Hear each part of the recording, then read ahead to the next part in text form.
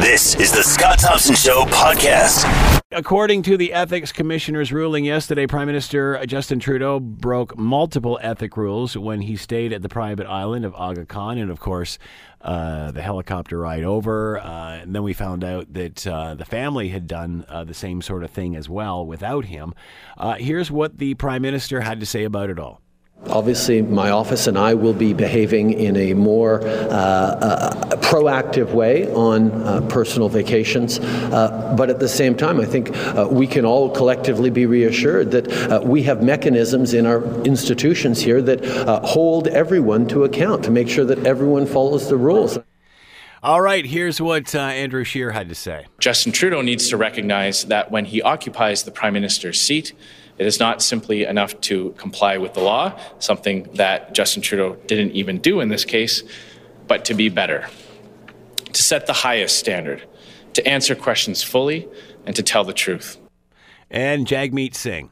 We have a reality where if you're powerful and you're well connected, the same rules don't apply.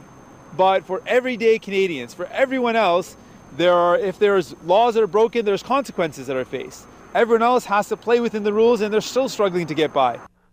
All right, let's bring in David Akin, Chief Political Correspondent at Global News, of course, covering the story. David, thanks for taking the time to join us. We appreciate this. No, I'm happy to do so. And, I've been pointing out to everybody when I've been talking about this, you said he broke rules. Not really. He broke a law. He didn't break a memo, and it wasn't a suggestion, wasn't a guideline.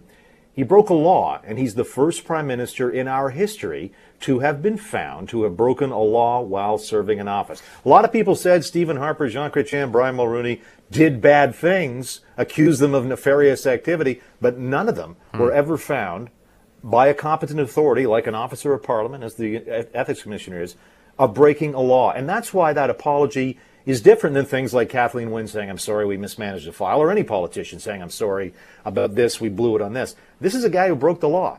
A prime minister who broke the law. A prime minister who broke an ethics law after telling Canadians in 2015, we're going to be holier than thou on ethics issues. We're not just going to walk the walk, we're going to be right up there in the clouds on ethics. And he's a leader of the government that has had the prime minister now convicted of breaking ethics laws. And it's not just the prime minister.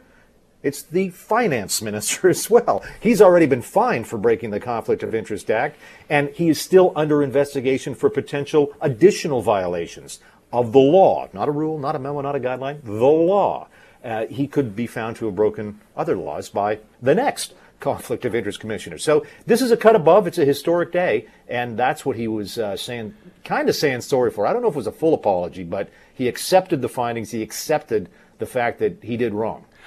He broke the law, as you mentioned, and it is what it is. That being said, how big a law is it that he broke, in the sense that this is about a family vacation? Or is it? It is about a family vacation. There's no question about that. But it is a vacation that the prime minister of the country received for free from the chairman of a foundation that competes every year for millions of dollars in federal grants. So the prime minister gets a free gift from an organization's head that competes for millions of dollars in federal grants. That, on its face, creates the appearance of a conflict, and that's exactly pretty much what the Conflict of Interest Commissioner said. Trudeau says, as a family friend, what are you talking about? Well, it was a family friend that the commissioner said you hadn't seen for 30 years. You hadn't even said hello to for 30 years. What kind of old family friend do you not even say hi to for 30 years until all of a sudden you're the prime minister? And now this old family friend shows up on your doorstep. You know what I'm saying? How is the family friend angle playing there? Simply, as you said, and as he said in his press conference yesterday, he still views Aga Khan as a family friend. That being said, is there a difference? Is there a different definition to what a family friend is in his mind and that of the ethics commissioner? Well, there's a Mary Dawson, the ethics commissioner. She basically had to make a legal ruling on what is a friend, because the Conflict of Interest Act prohibits office holders like the prime minister or any cabinet minister from receiving gifts. You can't take any gifts, period, unless those gifts are from a friend. And so it was up to Dawson then, okay, well, let me test this assertion of yours, Prime Minister, that this guy, the Aga Khan, was in fact a family friend. And what she determined was he certainly was a family friend of Pierre Trudeau, of the Prime Minister's father. That's where the friendship started. And that's how Justin Trudeau first met the Aga Khan. But then, as Commissioner Dawson noted, there was 30 years, 30 years, 30 years where there was no communication between the Prime Minister, Justin Trudeau, and the Aga Khan. And when the communication started up again, after Trudeau became leader of the Liberal Party, and then heated up when he became Prime Minister, the communication from Trudeau was often on official letterhead that said Prime Minister of Canada. And so Dawson's saying this was not two old friends. This was the Prime Minister, the head of a government, talking to someone who needs the government's help for his particular organization. And that's where you're not friends for the purposes of the law. Trudeau may think he's still pals with the Aga Khan, I'm sure he is, but for the purposes of this law, you weren't friends, and therefore you broke the law. David Akin is with us, chief political correspondent, Global News. David, what about the fact that the wife and family went down without him on one other occasion? Well, that's kind of just funny. I've been reporting this story for a year, and I didn't know about this trip. It's the first I learned of it. So here's what happened. In March break 2016 March break, Sophie Gregoire Trudeau, of course, that's PM's wife, she goes down to the island, the Aga Khan's island, with her kids and with a girlfriend, but without the PM. Has a great time. She comes back from this vacation, and she's become good friends by this time with the Aga Khan's daughter. And so in July of 2016, she sends a text or a message to the daughter saying, we had such a great time in March break. How about we'll bring the whole family, Justin and everybody, for Christmas. We'll come down there for Christmas. And not only will Justin and I come down, we'll bring an MP, Justin's friend Seamus O'Regan, now our Veterans Affairs Minister. And not only will we bring him, we'll bring the president of the Liberal Party of Canada, Anna Gainey, and her husband. We'll bring all of them down. So Sophie basically invites everybody down to the island owned by the Aga Khan. And that's fine. Apparently, according to the PM, it was a standing invitation. But it was Sophie's idea. And I guess like any good husband, Justin Trudeau did not want to disappoint his wife, and off he went. The real wonder is that nobody in the Prime Minister's office, which is filled with very smart people, ever said, hold on a second. We should just run this one by a lawyer first. Are we sure this is a good idea? That was my next question, David. Good idea. It's like, how did the Prime Minister's office let this happen? Well, I mean, there's clearly one of three things happen. Is no one in the Prime Minister's office figured there'd be a problem with this. And that's a little hard to understand. Or someone in the Prime Minister's office did, in fact, say, wait a minute, you can't do this. You're going to be in violation of some laws. And he said, to heck with it, I'm going down there anyways. Or he got a sign-off from some advice. We don't know. We've been asking those questions for a year now. About whether there was some oversight. I have done some access to information request work, getting some documents from bureaucrats, not political staff, but the bureaucrats. And the bureaucrats, when you move a prime minister anywhere, you got to move communications gear, you got to have search and rescue planes on standby in Winnipeg just in case something happens. It's a big deal to move a prime minister. And according to the documents I've received through access to information, the bureaucrats, the security people, the RCMP, the DND people, they were not told until December 15th, like literally about 10 days before he went. They didn't know. But clearly Sophie had an inkling back in July. So we'd like to know what happened inside the PMO. Was there lawyers on this? That's still unanswered. The PMO has not answered those questions for a year now. Can Sophie play the family friend card? Does that count here?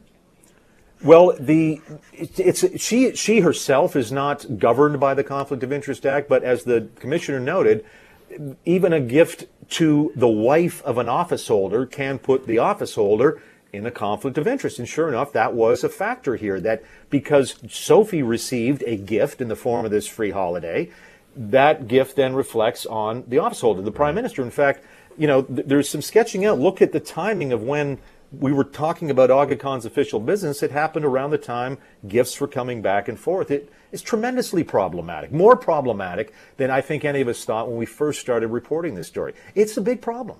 What happens when just the family flies there without the Prime Minister? Same sort of pomp and circumstance as far as security and such? I mean, the same rules would apply, would they not? We don't know that definitively, but we do know, because you see them around town, the Trudeau family. Sophie certainly has her own security details, so do the kids.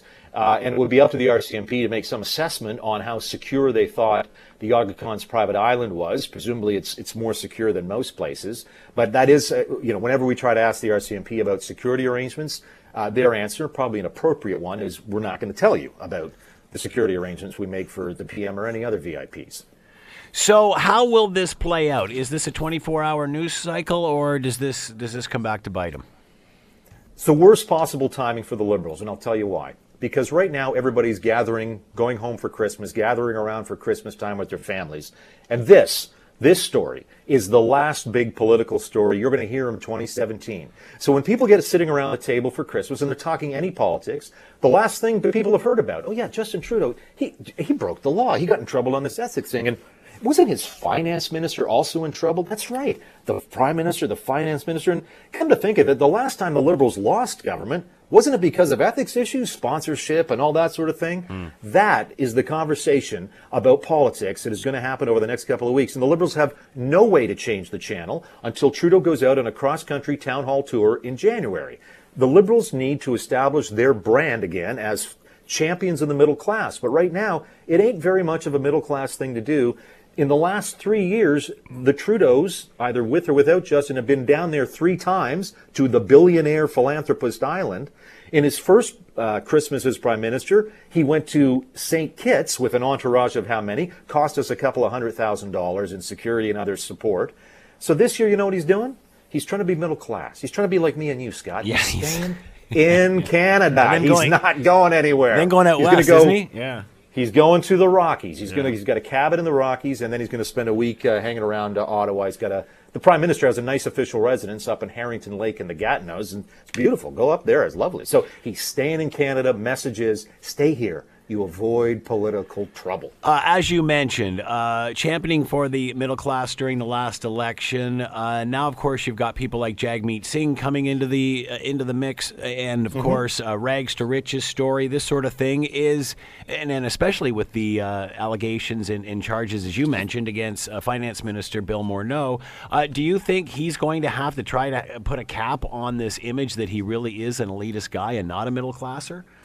I think this is the central problem for the Liberals. The thing the Liberals have going for them at this point is you can buy in actually, let me back up a bit. We asked the Prime Minister, when I say we, Vassy Kapelos, my colleague here, for her show, The West Block, on Global on Sunday, had a year-end interview with the PM on Monday before all this stuff happened with his ethics file. And she asked him about Bill Morneau and the ethics issues. And one of his things was, Canadians don't care about this. Canadians care about the jobs we've created. And sure enough, unemployment is under 6%, which is great. It's the lowest in 10 years. The economy's doing pretty well. Some danger signs ahead. If NAFTA all goes to heck, we don't know where we're going to be. But the Liberals think, hey, we're the economy. We're doing great. Canadians care about that. They don't care about ethics. I think that if the opposition sustains these things, they now have Trudeau in black and white broke the law on ethics. The finance minister is still in trouble or in peril on more ethics violations. If any other one of them, the Veterans Affairs Minister, Kent Hare, has been saying, the former Veterans Affairs Minister, now Sport and Disabilities Minister, Kent Hare, he's been saying dumb things to disabled people. There's some issues that, for the next year, the Liberals are going to have to worry about their brand, the brand being we're the middle class guys. David, one last question, then I'll let you go. I know you're busy. What about the fact he apologized? He came right out and said, I'm sorry, I blew it. We'll try to do better. We're going to be more proactive, as opposed to just denying or bashing the credibility of those that accused him. Whether you like his policy or not, I'm thinking that's why people like this guy. Yeah, oh, sure. He'll get some credit for that. And when he goes on the town hall tour and people criticize him for this, if they do that, he'll get some credit for that. But it's up to us pundits, I guess, to point this out. Yeah. It says right in the Conflict of Interest Act, and an idiot like me can read this, you can't take a private aircraft, full stop. And he took a private aircraft. He's known for a year the day was going to come. He's going to have to apologize for taking that private aircraft. Why didn't he do it back in January? Yeah. Why didn't he do it in March? Why didn't he do it 2 weeks ago? Why did it have to take a report from the Conflict of Interest Commissioners to say, yep, sorry, buddy, you did it, you were wrong? Why did it take that? Why couldn't he have apologized in this when it was apparent to everybody involved that he blew it on that one. Well said. David Akin is with us, chief political correspondent, Global News. Make sure you're watching Global News tonight to hear more on this. David, as always, thanks for the time. Much appreciated. Hey, no problem, Scott. Merry Christmas. And Merry Christmas to you as well. You're listening to The Scott Thompson Show, weekdays from noon to 3 on AM 900 CHML. We obviously have heard the outcome of the case, the Laura Babcock murder case. Dellen Millard, Mark Smich, of course, charged again and convicted in the murder of Laura Babcock, in addition to, of course, Tim Bosma. And then he is on his way to stand trial for the murder of his father. We remember in the second case regarding the Laura Babcock murder trial that Dellen Millard actually represented himself. Turns out it is not going to be the case third time around. He will use the services of a lawyer as well, also bring in the services of a lawyer in regard to his sentencing case, which is coming up, his sentencing appearance, which could see him serving consecutive sentences as opposed to the same time concurrently. To talk more about all of this, Todd White is with us, criminal lawyer, barrister in Toronto, on the line now. Todd, thanks for taking the time to join us today. We appreciate this. Thank you. Nice to be here. So what does it say, the fact that he has now retained the services of a lawyer, that being Dellen Millard? He did the right thing, I think. I think it's there's an expression that if you act for yourself, you're as a fool for a client. You should never be your own lawyer, even if you're a lawyer. But he's doing a sentencing hearing, and he's also facing another murder trial. And it's always a good idea to have a lawyer, especially a lawyer as good as Raveen Pillay. He's a very good lawyer. So what does this mean for Millard personally? And I know we can't get inside his mind, and nor do we probably want to, but does he look at this as a failure? How do you justify doing it once and not doing it a second time, not a third? Well, it's a bit complicated. He's been convicted now of a number of murders. He's not looking at consecutive life sentences. That doesn't exist in law in Canada. Only in America can you get a consecutive life sentence. In Canada, we understand you only have one life to give. So, right. But what he's looking at under the new criminal code provision is how long his parole ineligibility will be. In Canada, for the last 150 years, it used to be a maximum of 25 years. You had to serve before you could even apply for parole. Right. Now, given that he's been convicted of being a serial killer, killing a number of people, his ineligibility for parole can be raised to up to 50 years. And that's what the hearing in February will be about. So this is fascinating. So obviously a new addition to the criminal code, which we will see enacted in maybe in the Millard case, but certainly didn't in the Paul Bernardo case, for example. Correct. And it was something that the Harper government did just to appear to be tough on crime. There's absolutely no use whatsoever for this provision in the criminal code. People who are convicted of multiple murders, like Paul Bernardo, the chances of them ever being released are next to zero. So it's not really necessary. That being said, he certainly can apply for parole after 25 years, correct? Yes. But the chances of him ever getting parole are probably 0%. And I'll ask you. Well, I'll ask you right now. How does the dangerous offender signification? How is the dangerous offender significant in this scenario? Why is that not used in Millard's case? It's not necessary. A dangerous offender just means that someone will be kept in custody until they're deemed sort of, legally, and factually, and mentally capable of entering society. It's discretionary. But it has no application to him because he's serving a life sentence. He's there for the rest of his life. His sentence expires when he dies. So your point is, at the end of the day, nobody's going to let these people out after 25 years, so this is all a moot point. It probably is, which raises the other question is why is the Crown prosecuting him on the murder of his father? Because it seems silly, because he's already sentenced to 2 or 3 life sentences already. What's the point? Well, this is a special case. Normally, the Crown Attorney's Office would withdraw or stay other murder charges when someone's been convicted. But in this case, when his father was found to have committed suicide, he inherited his father's estate, and it was quite sizable. And the law in Canada is that you can't profit from your own crimes. So they want to get a conviction for murder or manslaughter so that he can't inherit his father's estate. And right now his father's estate is being frozen.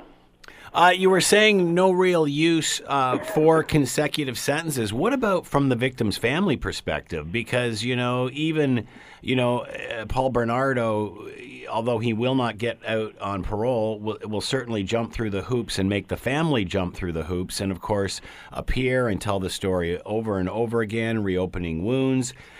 Isn't that what the whole purpose of all of this is all about? It's less about how long your life is in consecutive life sentences. The point is, now instead of dragging the family through this every year after 25 years, like the French and Mahaffey families are going through, now they don't have to do it for 50 years. I mean, that's a huge advantage to the victims' families, is it not? Well, I don't think so. The families don't have to be involved. They can do it. No, but if they're interested, if they're interested in keeping this person behind bars, I mean, they've got to be emotionally and physically involved again in some way. Is that not reopening wounds? I mean, I can certainly see this from a family standpoint. Well, then don't reopen the wounds. It's the only advice I'd give them. The family involvement, they're entitled to be involved, but it's not determinative of what's going to happen. And parole boards in this country are pretty good at what they do.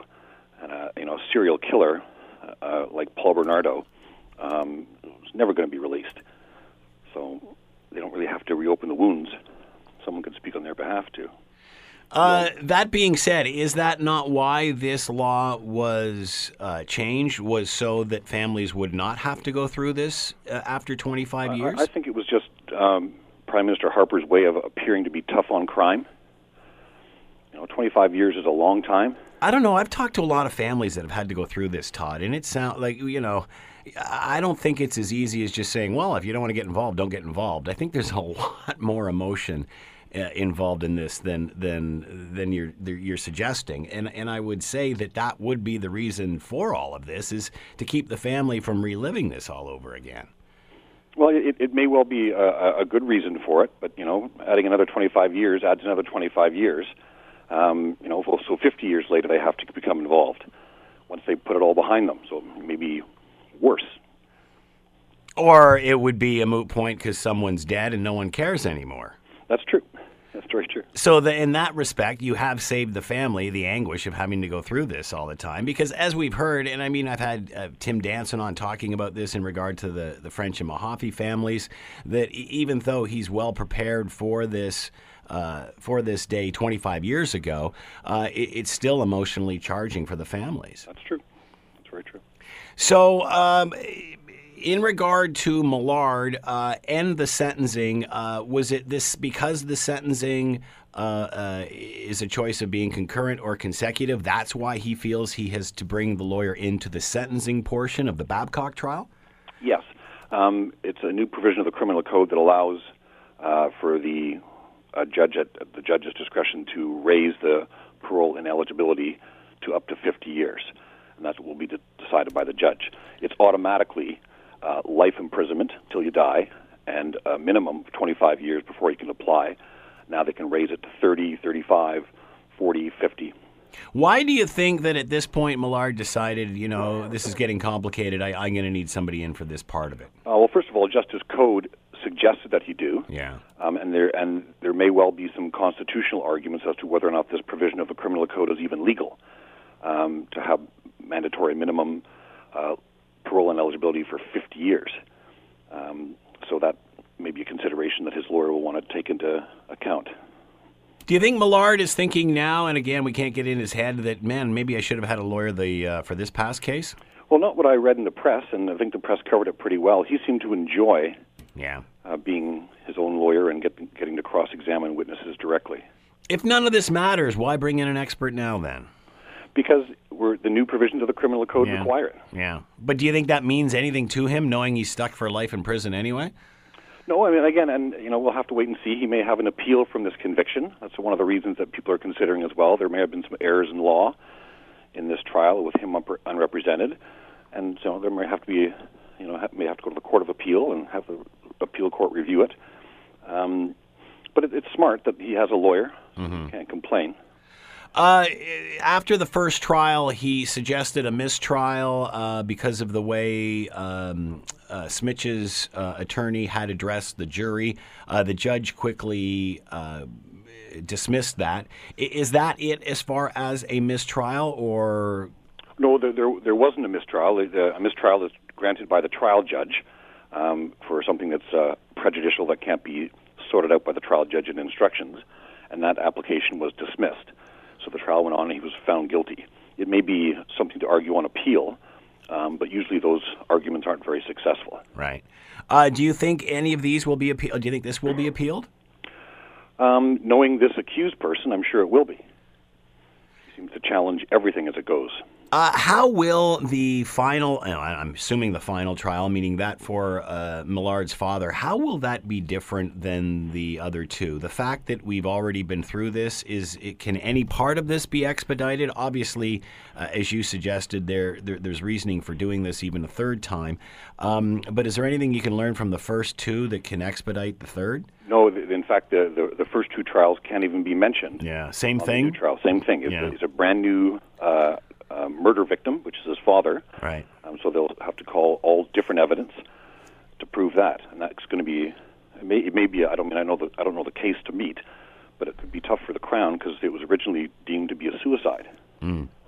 So nothing from the Babcock or the Bosma case can be used in court against Millard in the murder of his father, unless the Crown makes an application to call what is called similar fact evidence, right, to show that he has a certain propensity that's not just bad character, but this guy is a serial murderer who had a motive to kill his father for the inheritance, and to show that he's committed other murders in a similar or gruesome way. As you mentioned, this case was initially closed and once deemed a suicide. How big or how much of a burden is on the Crown to prove otherwise? How difficult is that to overturn or change this? Well, it depends. I mean, a coroner signing off that it was a suicide is not a legal burden of proof that's been met, so it's not as if he's been exonerated. But his lawyers will certainly argue that there might be a reasonable doubt as to whether it's murder or suicide if some pathologist somewhere determined that it was suicide. But again, I'm sure that once they found out he was a serial murderer, they went and got all the records back, and they may have exhumed the body to determine whether in fact it was suicide. And they've obviously determined that it wasn't suicide. Surprised that this wasn't caught the first time when they did deem it a suicide? Or is it because there's no reason to suspect this, there's no history, so why Correct. Would you presume elsewise? Paul Bernardo is the perfect example. No one suspected that he was a serial killer or a murderer or the Scarborough rapist until his ex-wife gave a DNA sample. And that's how they got him. He was linked through when he raped his wife. His DNA matched that of the Scarborough rapist. That's how it all started. So, do you think he will, meaning Dellen Millard, will receive consecutive sentencing in this? Do you think this will, and will this be the first time that this change in the law has been used? I can't. I tried to do some research when I first got the call this afternoon, but I haven't seen this case or anyone use this yet. Right. But it's certainly in the criminal code and justice code, no pun intended, is certainly considering it. And I think it's a perfect case for it. If something goes wrong, that doesn't change anything? It just it's either consecutive or concurrent. It can't damage the outcome of the trial at all, can Correct. it? No. Smitch's lawyer says this is unconstitutional. How can he arrive at that conclusion? Section 7 of the Charter of Rights talks about the fair treatment of an accused and violations of fundamental principles of law. Case law over the past 150 years has said that the parole ineligibility of 25 years is harsh, but not unconstitutional. And so if they're going to, now that the Harper government has raised it to up to 50 years, that may be the challenge. So will this be a case that determines whether this will ever be used again, whether it stands up or doesn't? It could, but you never know. It depends. Things aren't finally determined until they're determined by the Supreme Court of Canada, and he may get a 50-year parole ineligibility and not appeal that decision. So if the Supreme Court of Canada may not get to decide this case for 5, 10, 15 years. So again, moving forward, we won't know until this is decided, really. Correct. Todd White has been with us, criminal lawyer, barrister in Toronto. Todd, as always, thanks for the time. Much appreciated. Thanks, Scott. You're listening to The Scott Thompson Show, weekdays from noon to 3 on AM 900 CHML. Let's bring in Marvin Ryder, a business professor at DeGroote School of Business, McMaster University. Got a couple of things I want to throw around with him. Obviously, the situation that is happening with the former Stelco lands, and what is the future of Canadian malls? Would you love to move into one? You know, sometime I think my daughter and my wife would. Just leave Kurt and I in the house. They'll just take up residence at their favorite mall. Why not? Maybe it's the future. Let's bring in Marvin Ryder, see what his thoughts are. Marvin, thanks so much for taking the time to join us today. We appreciate this. No, my pleasure. Remember, Scott, denial is a river in Egypt. Well, again, it depends who you ask. Okay. All right, let's go first to the Stelco Right. situation. A lot of people may have a hard time understanding what this is all about, but when you say that something is of value to the tune of $108,000 per acre, and then you say all of a sudden now it's only worth $100 an acre, that is something that people can relate to. How does this happen? So there's a wonderful group of people called MPAC, the Municipal Property Assessment Corporation, arm's length from the government, so it's not the provincial government, it's not the municipal government, whose job it is to assess the value of your property. You might remember back in 2000 and 2001, we moved from historical value on your property to what's called actual value assessment. So as homes sell in your neighborhood, if all of a sudden you notice that your prices are going up, then it's a pretty good chance the next time your property is assessed, you're going to see the value of your property go up to match what's been happening in the neighborhood, or vice versa. If properties in your area have been selling for less, then expect your evaluation to go down. And then it's based on these valuations that your municipal property taxes are based. We still have that kind of a system, so there's a rate multiplied by the value of your home, and boom, there's your property taxes. Ever since 2000, which is really the merger of the city, Stelco has been very aggressive on its property taxes. It began by saying, look, we have some buildings here that we're really not using. Why are you taxing us at the rate as if it was an operating plant? So they've been appealing these assessments over time. Occasionally they would lose, and they were told, well, as long as there's a building standing, you're still going to pay as if it's a plant. So then Stelco began to demolish buildings. That's why you have nearly 300 acres of Stelco land that is just sitting fallow. There's nothing going on because they've been very aggressive at demolishing old buildings, warehouses, let's call them, or storage sheds that they no longer need. Now, the last time this land was assessed, you're absolutely right, this is 3 years ago, it was assessed at $108,000 an acre. Then we enter into the creditor protection process, and it was during that time that the court had to determine what the value of the company's assets were, and it received reports from somebody called a monitor. This was an independent person who was overseeing the process, to indicate to the judge that they weren't sure the land was worth all that much on an as-is basis, that they had conducted some preliminary tests and had found pollution. And again, that doesn't really shock anybody. More than 100 years of steelmaking, bound to have put something in the soil somewhere along the line. And so the judge was quite concerned that they might not be able to get much of a value for this land. That's really when the province stepped in to create this thing called Landco. That's an independently owned company that's now going to own all of the Stelco land. The new Stelco, run by Bedrock, is going to lease back just that part it wants. The Bedrock has pledged $80 million towards remediation of the land. The province has put in $70 million to remediate the land so that then it can be sold. And remember, when they sell it, the proceeds of what they sell will go into the pension fund. Right. But everyone seems to be convinced that at the moment, on an as-is basis, remember, actual value assessment, that given the amount of pollution, the land isn't really worth anything, just a token amount of $100 an hour, $100 an acre. And as such, the property tax bill has been reduced. Now, Where this affects the city of Hamilton, of course, is that it lost tax revenue. Yeah, it had planned on collecting nearly $2 million in property taxes, whether it was from Stelco in 2018 or from Landco in 2018. And what the councillors seem to be alleging is, look, since the province now is holding the land, or this Landco is holding this land, wouldn't it be nice for the province if all of a sudden the tax bill went away? So they're suggesting there was some sort of collusion between the province and the property assessment people to bring the value of the land down. No one doubts that when remediation is finished, the land will go back up in value. But why now? Why did this happen? And I have to say, in fairness, my experiences with MPAC, this property assessment people, is that they truly do act at arm's length, and they are not willing to play ball either with the municipal government or a provincial government. I think it's simply that they learned things during this creditor protection process that led them to say, wow, we've really got the wrong value on these lands, and they've decided to change them.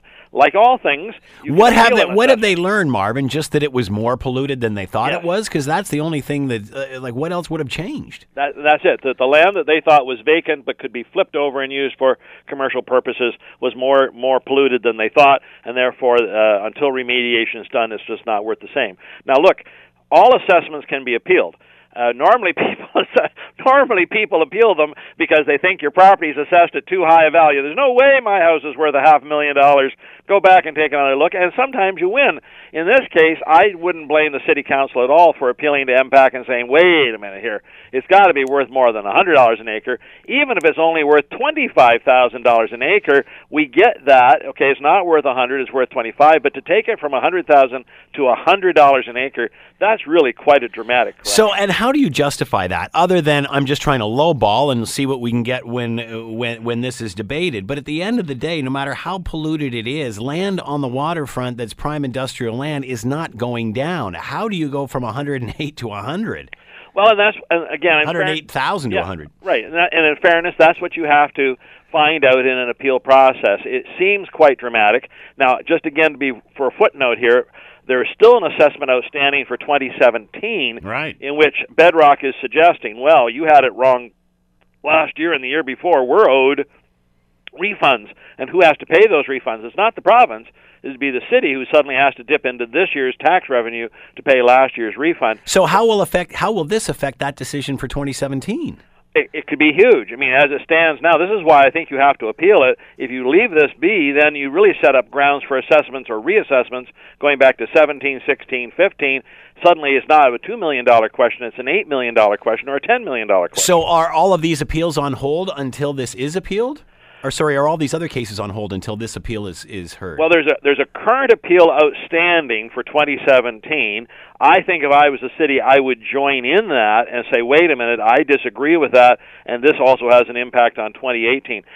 The bottom line is, for a little while anyway, the city will not be collecting the money at once until this gets settled, but I would suggest join in there as a party of interest and at least try to make your case that the property is worth a lot more than $100 an acre. Or, here's the other thing the city has said, well, if that's all it's worth, sell it to us. Yeah, exactly. That's all. We'll take 300 acres at $100 an acre. That's $30,000. And then you can remediate it, and we'll do it. So there is a little grandstanding here going back and forth. That's why you need to get into this appeal process. So that being said, are we assuming that if you lower this value, devalue the land this way, someone's obviously going to pick it up at a bargain basement price, and then it's up to them to totally refurbish this land? No. So the question is this reevaluation done strictly to help out Landco, this provincial assessment group, and we don't know who's running Landco at this point, so that they don't have to pay many taxes until remediation. So no one's planning to sell this land at this moment. It still belongs to Landco, and Landco has been given a mandate that within the next decade they need to A, remediate, and B, sell. And remember, when they do sell, the proceeds of the selling go into the retirees' account. So the retirees want this land to be as clean as possible, not to get $100,000 an acre, but maybe $200,000 or $300,000 an acre. So there's pressure to remediate. The question is, while they are remediating, has something happened to artificially lower the price of the land so the Landco doesn't have to pay property taxes during this 1 to 10 year period? You know, I had wondered all along in an article I did with Mark McNeil where we talked about this, you know, I had wondered if the province might ask for some dispensation or say to the city, look, it's in your long-term interest to get this land back into productive use, so let's help us out a little bit on the taxes, the carrying cost for the time being, and then look down the road, look at all the great things that can happen. Clearly there's a little jurisdictional dispute going on here, and I think everyone needs to jump into this to sort it out. Did MPAC not anticipate this revolt? Could they not see this coming? I mean, my goodness. You know, when they mailed that letter off, did they sit there and giggle? I mean, how can you not? Well, I'm laughing because sometimes this is the law of unintended consequences. You know, you've been doing a series of reviews of tax bills for one complainant, this is in the case of Stelco or U.S. Steel Canada, and you're going through that, not really thinking about who else it might affect, in this case the city. Usually a city does not pay any attention when MPAC does its work because they win some, they lose some. In other words, if we think of it in terms of houses, some houses go up in value, some come down in value, the net effect kinds of washes out. I just don't think MPAC realized that the size of this impact and that would be enough to catch the city of Hamilton. Just again, in fairness, now the city of Hamilton is a $1 billion budget. $2 million in a $1 billion budget isn't really all that much, but if you think of it as another way of shifting the tax base from the industrial sector to the residential sector, there's roughly 250,000 homes in Hamilton. If you lose $2 million from the industrial side, you have to make it up on the housing side. You've got to add $8 to everybody's tax bill. So what will, in your mind, this land be used for eventually? It won't be residential. It'll be industrial, will it not? No. Well, and there's two reasons for it being industrial, or let's use another word, commercial in some way, because you've still got a fully operating steel company and Dofasco as the next door neighbor. Yep. I don't think anyone's going to want to live there. My fear is that in this world of commercial is there's something called warehouses, and you can take and build these great big warehouses because you're not going to put a foundation or go down. You can put them on relatively contaminated soil, but they don't create many jobs and they don't create a lot of value. What I'd rather see are processing plants of some kind. Let's say a food processing plant where we take grain and turn it into grain oils of some different kinds, corn oils, what have you, or we have a tomato processing plant, or we have some other maybe clean manufacturing, people making microchips or something. A lot of activity, a lot of employment, high value added. I'd love to see that. Clearly, though, for those kinds of companies, the land's got to be brought up to a better standard. You can't be doing food processing on heavily contaminated land. We apparently we all want to live in shopping malls now, so why wouldn't we want to live near a steel plant? I mean, okay, let's change topics here. This is what we're originally supposed to talk about. I just ask your wife. If you're not clear, ask your wife and daughter about the steel plant. I think they'll tell you. All right, you might have a point there.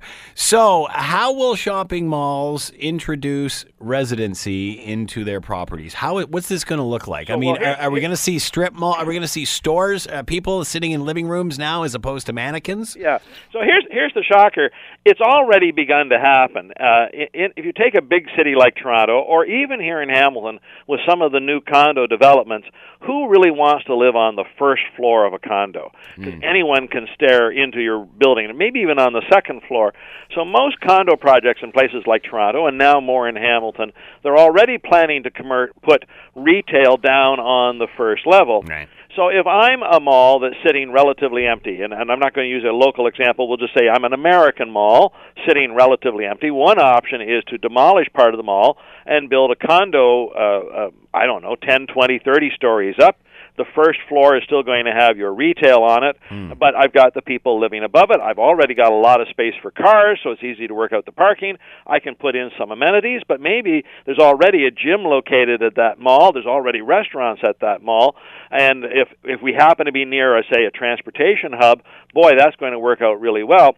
Now, in the United States, which has really had a bigger problem with empty malls than Canada, just to make the difference, you have complete malls sitting empty in the United States. We don't have that in Canada. Wow. We might have an anchor store that's sitting empty and maybe sitting empty for a year or two, but we don't have the entire mall as a ghost town.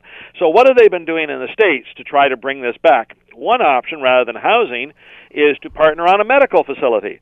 Let's not build a new hospital. Let's take the mall and make it a medical facility. We'll have clinics and walk-in centers and x-rays, what have you. Or let's partner with the city, and if you need a new library, let's put the library in that mall space. Or let's put a fire hall in that mall space. University College, let's talk about that. You're probably not aware of this, but in Toronto, one of the major movie chains had a theater that they were hoping to redo, turn into more of a multiplex, but it was right downtown. It was expensive land, so they partnered with Ryerson. During the day, the movie theater is actually lecture halls. At night, they turn it back into a movie theater. That's a great idea. And they both got some use out of it at a cheaper cost than they'd have to do independently. So these kinds of partnerships to repurpose the space, and keep in mind, if I have a partially full mall, not a completely empty mall, but a partially full mall, what do I want to do? I need to have anchor tenants who bring people to the mall. Now, whether they live there, whether they swim there, whether they go to the library there, whether they go to the hospital there, whatever that brings volumes of people in, it works just the same way, and that's where this innovation is going to go. What does that say about the health of retail? Well, in the United States, and again, I have to make the distinction, there is absolutely no doubt about it. The United States overbuilt retail. There is something like 120 square feet of retail for every man, woman, and child in the United States. In Canada, that number is more like 40 square feet of retail. But there's just no doubt about it that America overbuilt. And now they're paying the consequence by having half-full malls, or in some cases fully empty malls. Not quite sure the same is true here in Canada. We are seeing some struggles, especially with First Target going and now Sears going. These are both fairly large retailing operations in terms of the space they occupy in a mall. They're not going to be easy to replace that space. We've seen some growth in other people, so Shoppers Drug Mart, Dollarama, Mark's Work Warehouse, some of those people have taken up some of that, and we've almost reabsorbed all the Target space, and now suddenly in late January, early February, we're going to get all the Sears space. That's going to be hard for us to quickly absorb, but we're nowhere near in the shape that they are in the United States. Why not just sell the land to a developer and let them do it? Would this actually be the shopping mall people that are running this? So you say shopping mall people. So these shopping mall people are actually real estate holding companies. Here in Canada, the same way. Cadillac Fairview is a great example. And that's why they are open to alternative uses. Rather than sell it, if they really felt the mall had no future, they would simply tear it down and build the housing themselves. They're quite capable of doing that. And I think in some urban areas, finding this mixed use, combining A and B, or combining an office tower. That would be another thing I could do. If you look downtown at Jackson Square, it's hard to think of Jackson Square without also thinking of the office towers there. And the great news that happened this year that Hamilton Health Sciences and IBM were taking, I think it was 6 or 7 floors in the former Stelco building, bringing people back downtown. Anything you can do to bring people, keep these malls alive. What about big box stores? Is this the end of them? Will they be the first ones on the target? How do they fit into this? Because they seem to me as being a waste of use of space. So we have to distinguish, you can think of 3 levels of activity: urban, suburban, and rural. Box stores don't really work in an urban environment. You don't really find big box stores in downtown Toronto. So you find some malls, dedicated malls like the Eaton Centre, and then you find housing developments or commercial developments that have retail on the first level, or in the case of Toronto, even in that thing they call the Path, that underground area that connects up.